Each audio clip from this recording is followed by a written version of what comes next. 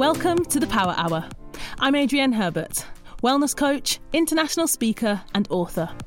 Each week I speak to a variety of guests, from business founders to Olympic athletes, leading coaches, change makers and innovators, to find out their daily habits, their rules to live by and what motivates them to get up out of bed each day. Personally, I am on a mission to encourage, motivate and inspire, so I hope that the Power Hour will help you to achieve your personal and professional goals. Welcome back to the Power Hour podcast and welcome Jack and James, the founders of Freetrain. How are you doing? Yeah, good, thank you. Very good, thank you. Nice to be here. Yeah, it's great to have you both here and to be back in the studio yet again. I'm loving recording with people again, not just dialing in via Zoom from my home. And I'll be honest, I'm really excited to have this conversation today for two reasons. So firstly, what I've read about you both, I really have loved researching the journey. I love the story. And so I can't wait to get into all of that. I've got loads of questions. And secondly, because for any of the listeners who are familiar with Freetrain, the brand and also the Freetrain, specifically the running vest, then they've probably seen me wearing it on Instagram. I am a customer of yours. I bought the product a few years ago, I think, and I've even bought them as gifts for other people. We see them everywhere. You cannot go to a London park and see people running or cycling without seeing your Freetrain running vest product. They are everywhere. So congratulations on that, on the success. Oh, thanks very much. It's really nice to hear. Are you aware of that, or you do you know what I mean? Do you know that literally everywhere you go, you see people wearing them? We get told that, but it's one of those things where on a daily basis we don't see it too much, and we always get texts and pictures sent by other people. So it's like this whole world going on outside of what we see on a day-to-day basis. So, you know, to speak to you and hear that's fantastic.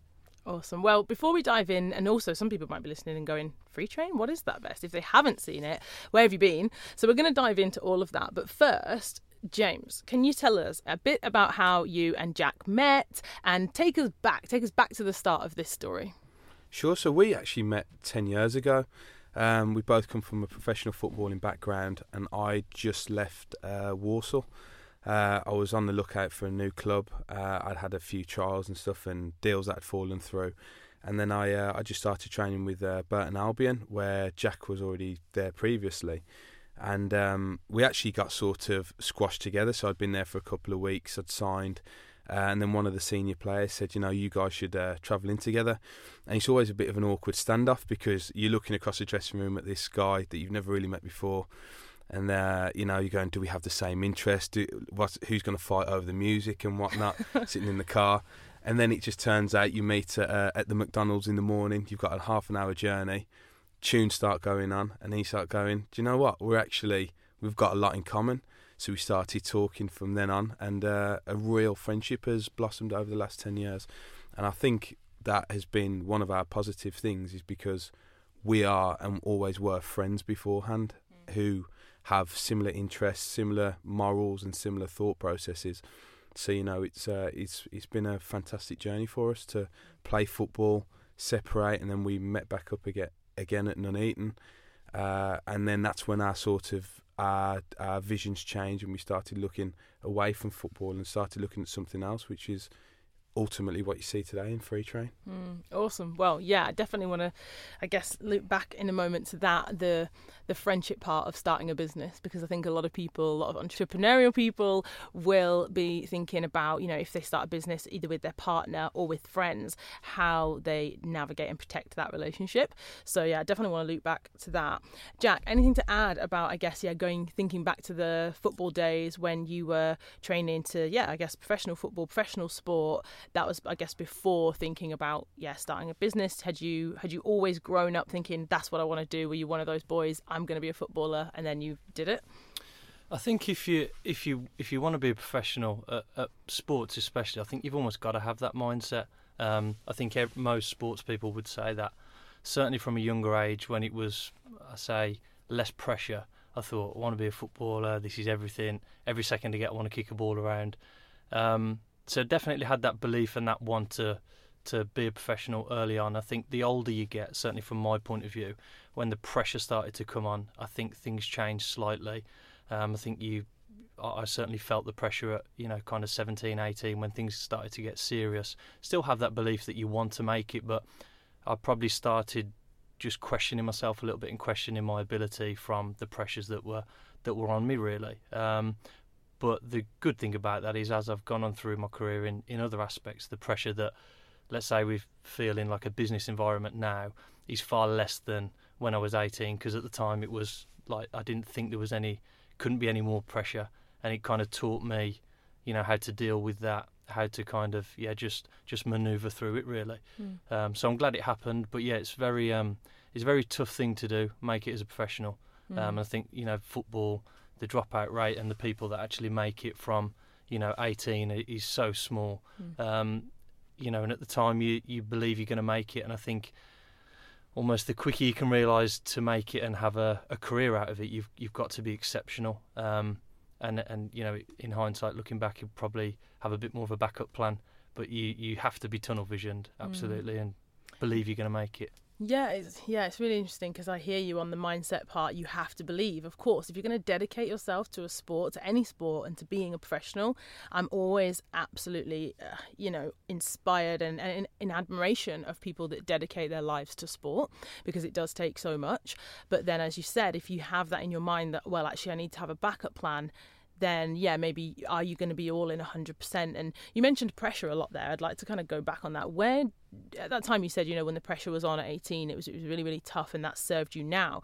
But where was that pressure, do you think, coming from? Was that external? Was it pressure you put on yourself? Was it from, I don't know, your coaches, your peers? Where was that pressure that you felt? Well, at the time when I was 18, I was at Aston Villa and looking to get my pro contract, and the couple of years before that, 16, 17, I think it was external from the coaches and from the environment we were in, because I think at the time Villa were in the European Cup spots, and it was, you know, a Premier League club, and to think you've got to get to the first team, it was like, I've really got to be good. And you start to, you know, that you're being judged all the time as to whether you're going to get a pro contract. You know, they don't just hand them out, you know, to anyone. So you feel like you're being judged, whether that's around the training ground, whether that's on the pitch, and, you know, having the mindset where you feel the pressure, you make a mistake, and you think, maybe I don't want to do that again, or I don't want to get the ball. Where you flip it round, I think that the people that have the mindset that can really kick on in that football environment almost have that, doesn't matter what anyone else thinks, I know I'm good enough.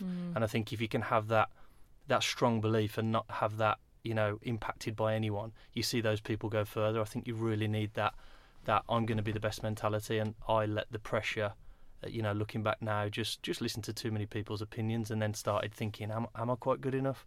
And then, funnily enough, when I left the Villa and when I linked up with James at Burton, which was a drop down in standards, it was League Two as opposed to Premier League, I felt like, you know, all the pressure was off. And then, funnily enough, my performances were a lot better then, started enjoying it more. So it's so easy to look back now and think I could see the problem. I just let the pressure get to me. But I do think it was from the environment, yeah. Very, very pressure. Yeah, it's so interesting hearing that. I think because also, you know, we all have different personalities, and, you know, as a mother, I certainly see, you know, I go and watch my son on the sideline, and it's he plays football and it's fun, and, you know, kids are supposed to enjoy it, they're 10, but already, like you say, the coaches, the parents, it's actually, honestly, sometimes it's comedy. I have to laugh because they're, you know, it's good that the parents are so invested, but you do think, flipping heck, every time they get the ball, you know, someone's shouting something at them, you know, whether it's to get in a space, whether it's to, you know, pass here, do this, do that, like head up, you know, that's you stand there and you're thinking, oh my gosh, I feel by the second half like the anxiety, I'm like, oh my gosh, I can't wait for this to be over. And it's just supposed to be fun. We forget. I mean, it's very different what you're describing. You know, that is, you know, professional sport, very, very different.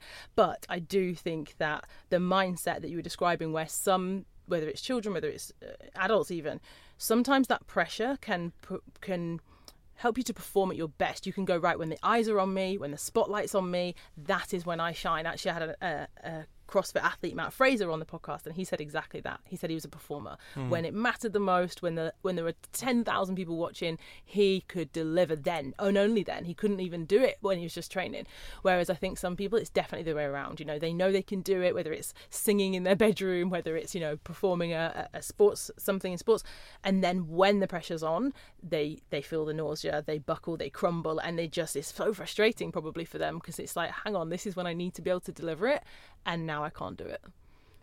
Yeah, I think that's true, and I think, you know, at the same time, I don't want it to sound like all negative. There's some great moments and stuff there, But I think, the quicker you can mature, I think you can almost take a step outside and look at what that pressure is, and then utilise it in the best way. Not get too worked up for things. Not get too nervous because you're going to lose your energy and stuff. But appreciate the situation and try and channel it in the right way. And I think the quicker you can do that, again, you see the top athletes, the quicker they can identify that, the better. For me, when I dropped down a level and the pressure was off, I thought the pressure was off, started to relax, started to play better, even in front of bigger crowds and stuff, Yeah. So I think it was just a case of, channeling that, using the pressure, because, like you say, pressure can be a good thing. You can have your best performances under pressure. In training, you don't get it. So I just think it's, managing it and figuring out how to use it, and everyone will be different in that aspect. Yeah, absolutely. And so you met in football, and like I say, we've gone back, and am I right in thinking that was it for both of you actually that you had injuries, and was that the reason that you stopped playing football, or was that just one of the factors? I'd say one of the factors, definitely. Yeah. I think life takes over and you get to a certain age where you have decisions to make. I think as you sort of drop down the levels and stuff, your kind of enjoyment or your love for the things which you sort of tick the boxes for you, they can dwindle away. From my perspective, it was the bigger crowds that really got my buzz. And I think the more you drop down and say the level kind of diminishes a little bit, you start looking elsewhere and you start actually looking away from this thing that you followed for the last 10, 15 years of your life, and you go, right then, this is time to actually build my life. There is something on the other side of the fence, and that comes in terms of relationships, life goals, children, and that sort of thing. And then your responsibilities change. I think as your responsibilities change, your mindset changes. And I think that's where we started looking at other things like normal life and actual proper jobs and that sort of thing. Proper jobs. Yeah, proper jobs. And then, you kind of find that balance and you go, right, what is it I actually want to do for the rest of my life? Okay, so I'm going to fast forward a little bit, because I'm sure there's a lot of things that go on from there to where you are today.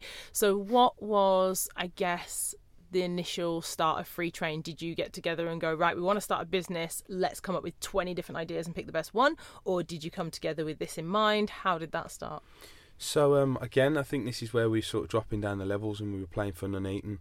And I think the truth of the matter was we weren't really enjoying it. We were training twice a week. We were driving in thinking, oh, my God, this is terrible. How long is this going to last for? And, we go, right, we've got to get out of this. We've got to do something where we don't need to rely on football anymore. We had our day jobs and stuff, but that wasn't really what was getting our buzz going. And we had loads of ideas in the car, so we'd be sitting driving, what about this? We actually came up with the idea of a portable blender. This was about 8 years ago. And we kind of just dropped that and we didn't actually go through with it. Turns out someone's done that today. Oh. I think they've made fortunes off it. But, so we had stuff like that. We wanted to build houses. And then you start going, is that really viable? Can you do this? And then we actually came up with an idea for an app, which we were running with for about a year. And then you realise how expensive it is to get an app off the ground. And you think about these are the means and these are the ways to do it. And we came to the conclusion of actually making a physical product. Yeah. Whether we sell something that already exists. And I remember it was actually in the summer and we'd both been training in the off season, both been out running. Similar thing, you're out running with your phone in your hand, headphone wires going everywhere, your hands getting sweaty, you're changing over. And the idea just popped up, what about something that can hold your phone? It's like a eureka moment. And we just started spitballing. We had some made. I think the original one, we bought some neoprene, and Jack's grandmother actually stitched the first one together, and it looked like a bulletproof vest. And we were like looking at it in the car park. I actually remember this. We were in the car park of the gym and we had it on. It was a bit like, we can't really run with this though, can we? You're like being chased. Yeah, literally, yeah. It looked like something from Line of Duty. So then in the end we decided to go home, cut one out of a t-shirt, the shape, which isn't too dissimilar from the one that we've got now, but it was just a t-shirt. So then we had to start the process and really start developing it and getting the right materials, the right balance and that sort of thing. Yeah, I love this. I love hearing the story, the journey. Like I said, having an idea is one thing. A lot of people have ideas. A lot of people have good ideas, but they might not have the will, they might not have the skills, the access, whatever it is, to execute on that idea and to really build it and to say, okay, let's build a prototype, or let's do some research into this market. Let's see if this idea can become a product. And also, I think what I'd say is people often say, well, everything's been done now. So I'm sure, let's be honest, going for a run, there were options available, right? So there were maybe arm running cases, maybe there were ones that go around your waist that like bang up and down, maybe there's like pockets on shorts. So there's some things out there. It's not like no one's ever thought of, okay, where do people want to put their phone? But you clearly found something that was an underserved market, because people still, as you know it yourself, right? People ask you, like, well, where can I put your keys? Where do you put your phone? Like, how do you do this when you're out running? And I think the phone is probably the thing that people want the most, because they're listening to music, or they're listening to the Power Hour podcast, or they may be using it for maps, Strava, Map My Run, all of these things. So I think, you definitely had it right. People want to have their phones on them at all times, let's be honest. And I guess there must have been a gap where people, I think, personally, as a customer, just giving you my feedback, I feel like you really nailed that design of making it look good. And also, it doesn't move. That was the thing, your phone, whatever I used before, it's moving around. And so the fact it doesn't move, and the fact that it does look good. I remember wearing it once with like a sports bra and shorts, and it was summer, and my son was like, I think he said it looked like a Tomb Raider, and he was like, oh, it's cool. And I remember thinking, I can take that. It looks pretty cool. So I think you definitely, you've obviously cracked it. So you started there. Then what? How did it go from that to where it is today? Jack, I'm going to go back to you. Well, that's the long question. There's, we touched on it earlier.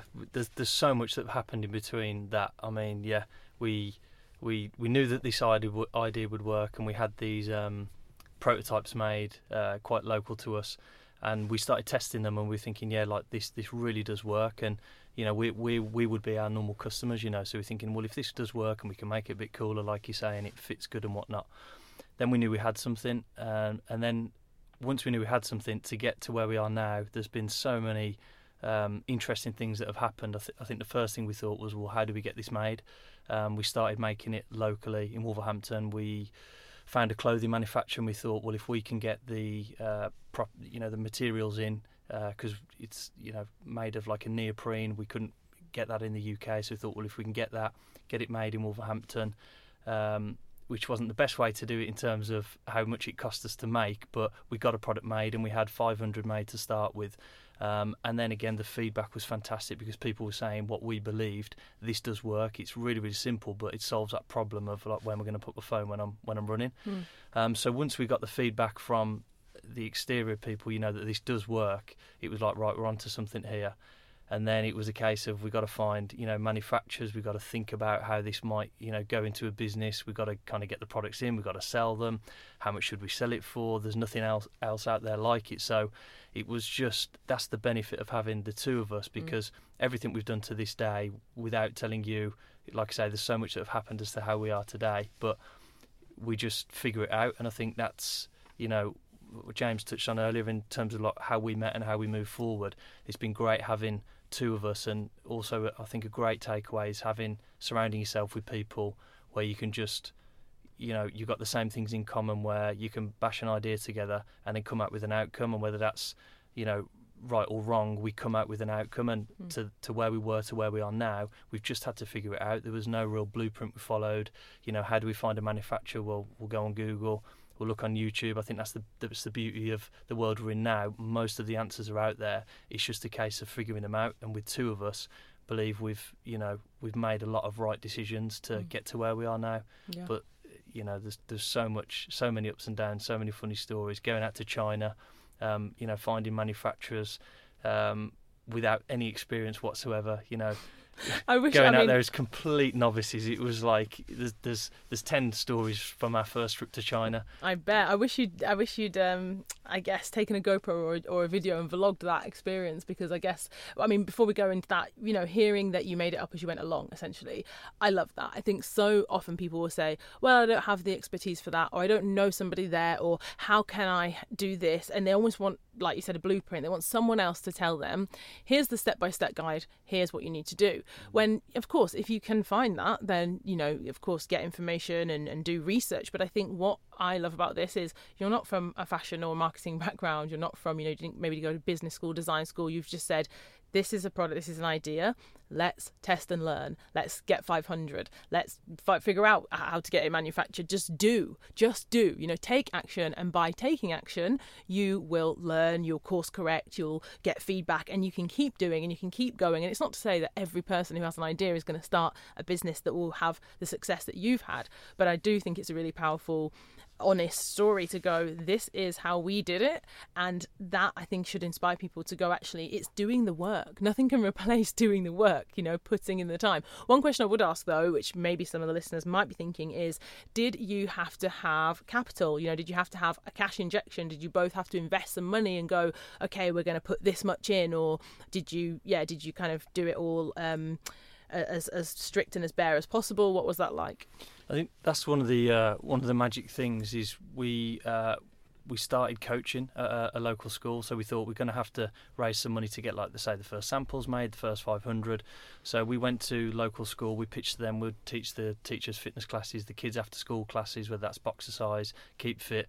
So we went there with a little business plan even for that, again with no real experience, and then we managed to get a 6-month contract teaching after school classes. So we did that with the teachers, did it with the kids, and managed to save some money to put into the first stage of development, the first units, because without that we just wouldn't have done it. But again, we didn't just go and get a handout off someone. We thought, right, well, how do we do this? And I think that shows the longevity in it. I think a lot these days, a lot of people want that quick answer. That's, we need this money, let's just do that.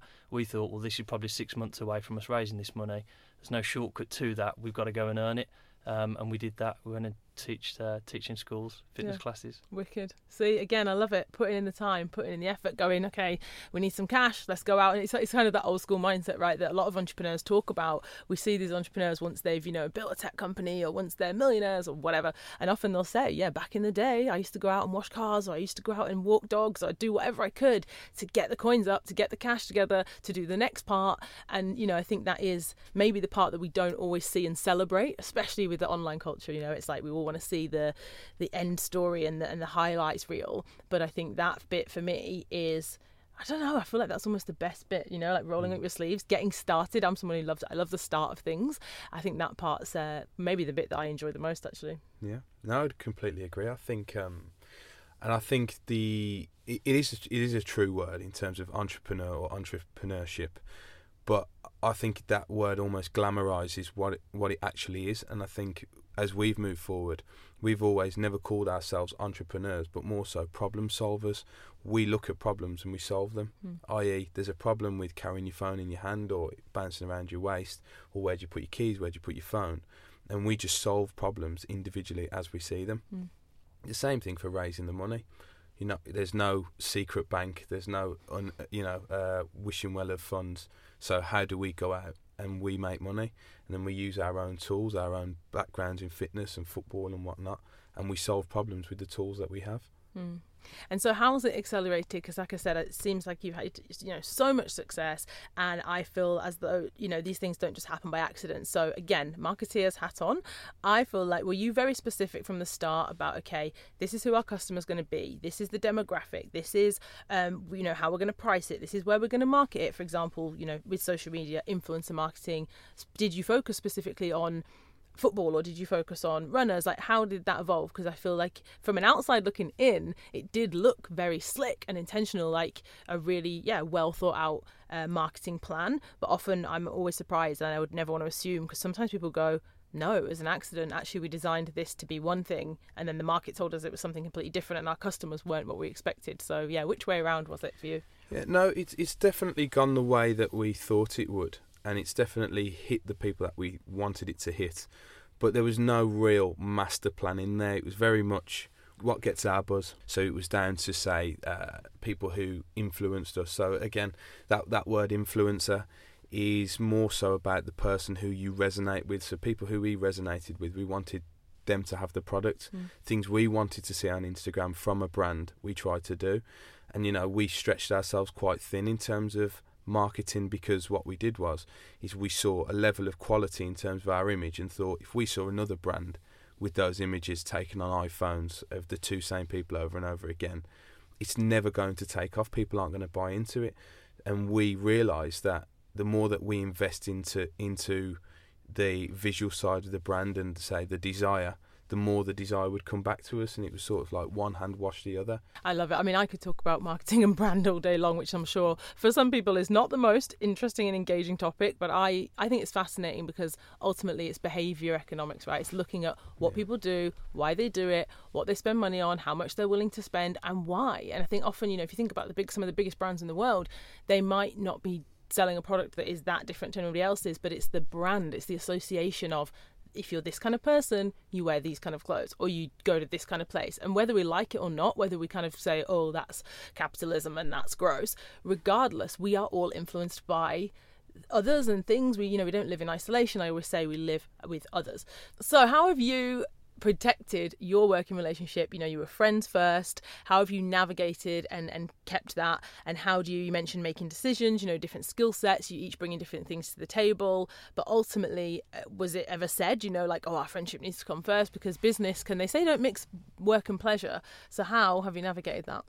I think you're right. A lot of people will say that, don't do it. I'd like to give you some, detailed explanation to this, but I've not once really overthought it. James might say something different, but I don't think you need to really overthink it. I think you wouldn't go into business with someone that, let's say, you don't trust or you don't see them having benefits. But we've just gone through this and, just figured it out as we gone. I can't say we looked and said, well, in 3 years' time we've got to be careful of this, because if we're friends now and business gets intense and stuff, I think it's one of those things, it's just figured itself out on the way.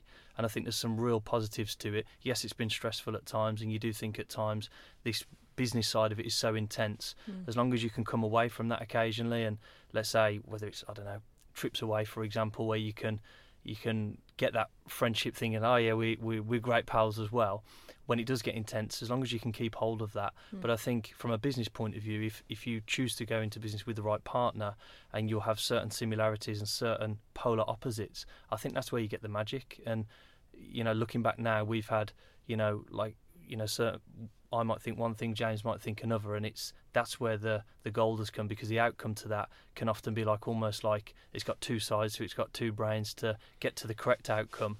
And I think it moves the less mistakes, so to speak, because you've got two kind of brains deciding one answer. That's my answer to it. I've not overthought it. Yeah, it sounds great, and taking those learnings on with you. So with all that said, tell us, if you can, what you're working on next. What are you excited about for the Freetrain future?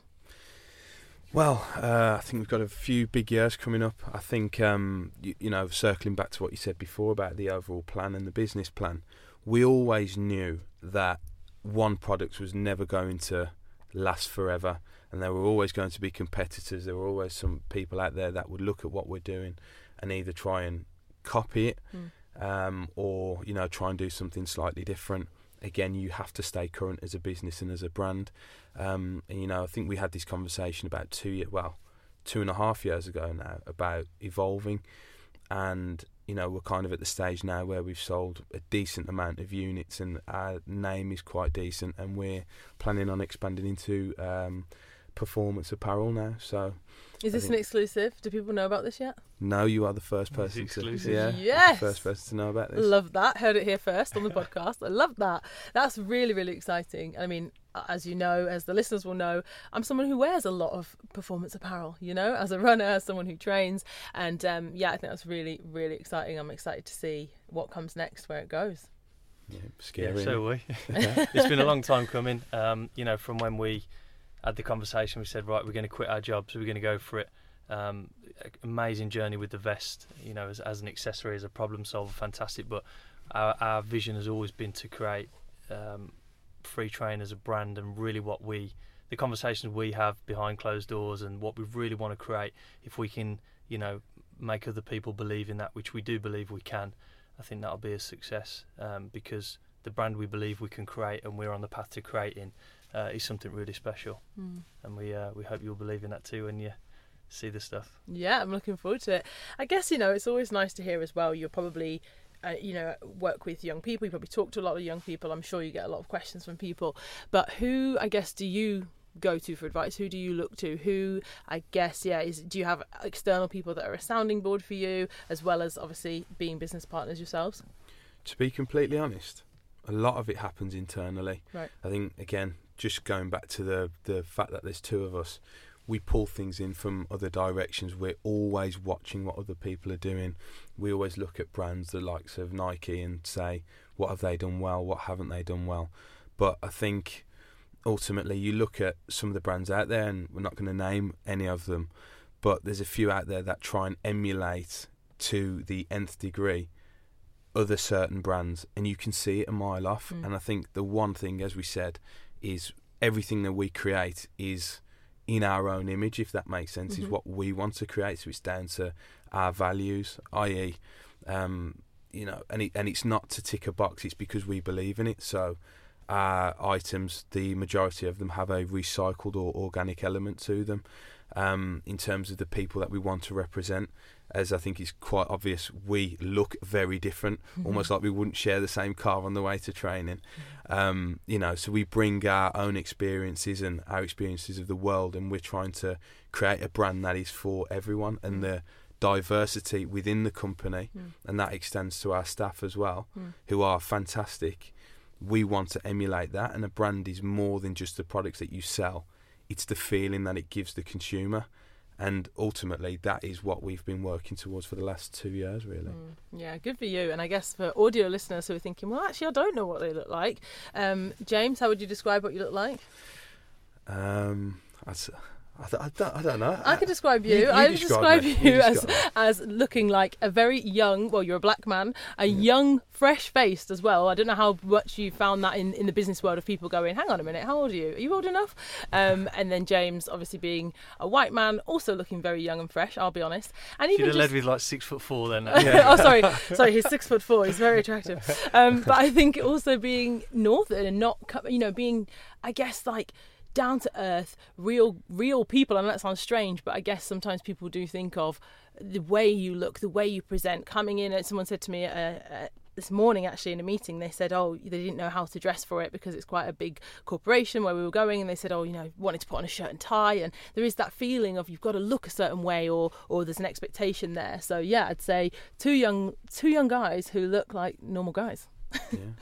No, I think just alluding to that there, what you just said about not necessarily looking like your typical entrepreneur or businessman or whatever, there are some doors to kick down that we do kick down, and that we know you can't kick down instantly, but over a period of time, give us half an hour, a couple of days, and you'll see that we are, without blowing our own trumpets here, the real deal, especially as a pair. Yeah, definitely.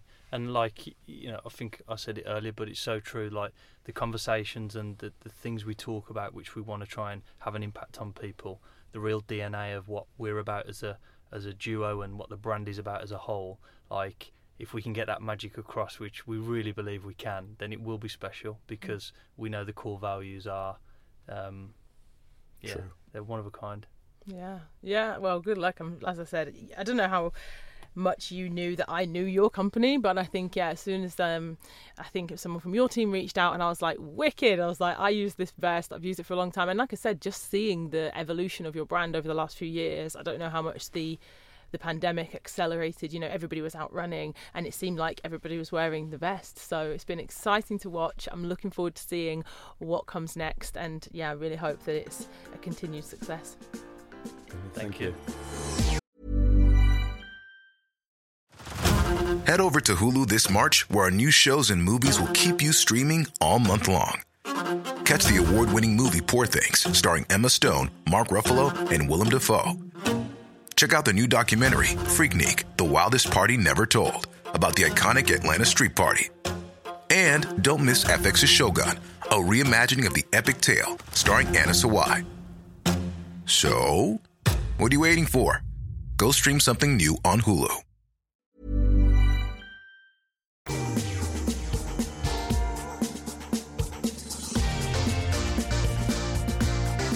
All right, let's talk about the Power Hour. So this part of the show, I love to find out from my guests what motivates them to get up in the morning, what inspires them, what the first hour of their day is like, how intentional or unintentional they are with that first hour of time. And for me at the moment, you know, the listeners, if they listen every week, they'll know a lot about my power hour, so they don't need to hear any more about that. But what I'd say is coming up for me at the moment is this real...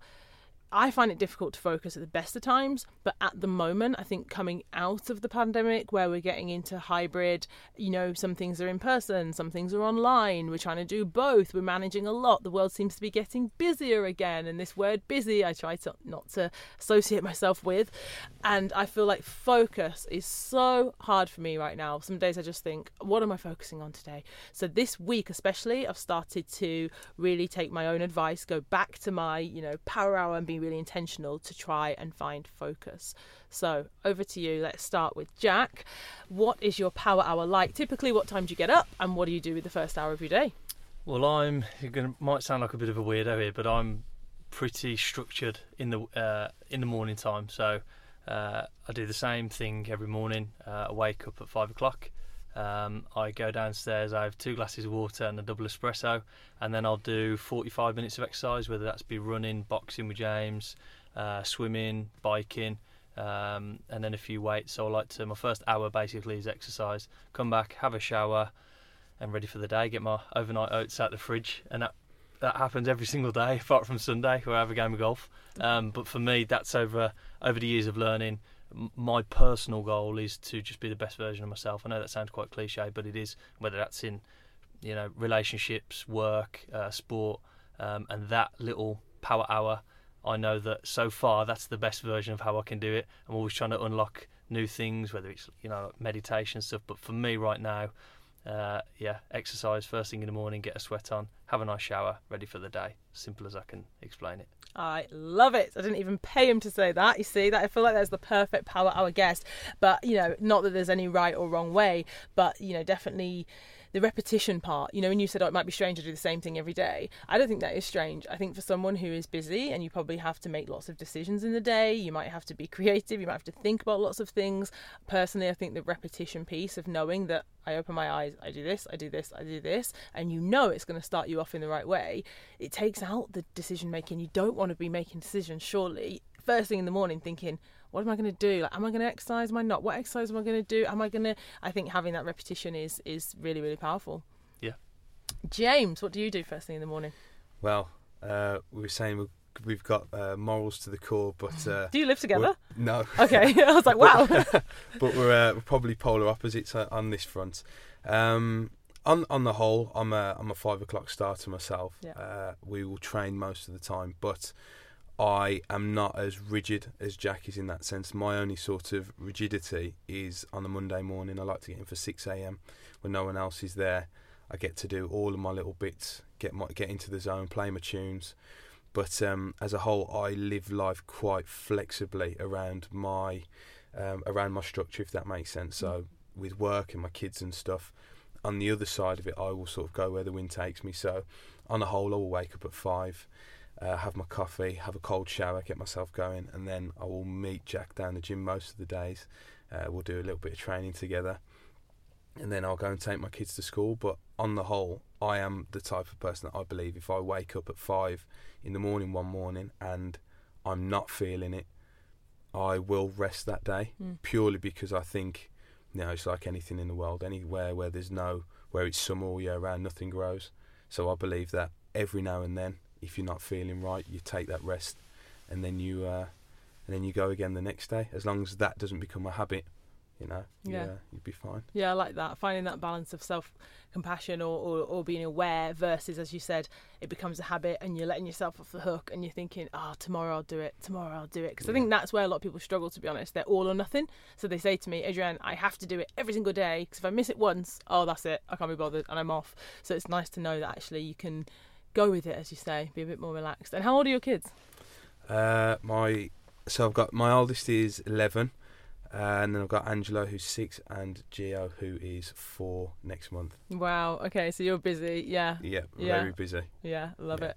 Great. Well, thank you so much, both of you. You've been absolutely incredible guests. And as I said, I was so excited to find out more about the people behind, because I think there's probably a lot of products that we all maybe buy and know and love, and we don't know who the founders are. Was that intentional? Sorry, I feel like I'm going off on a new unplanned question, but was it intentional, or are you going to move on to be, the faces of the brand, or did you always think actually we're going to let the brand be faceless?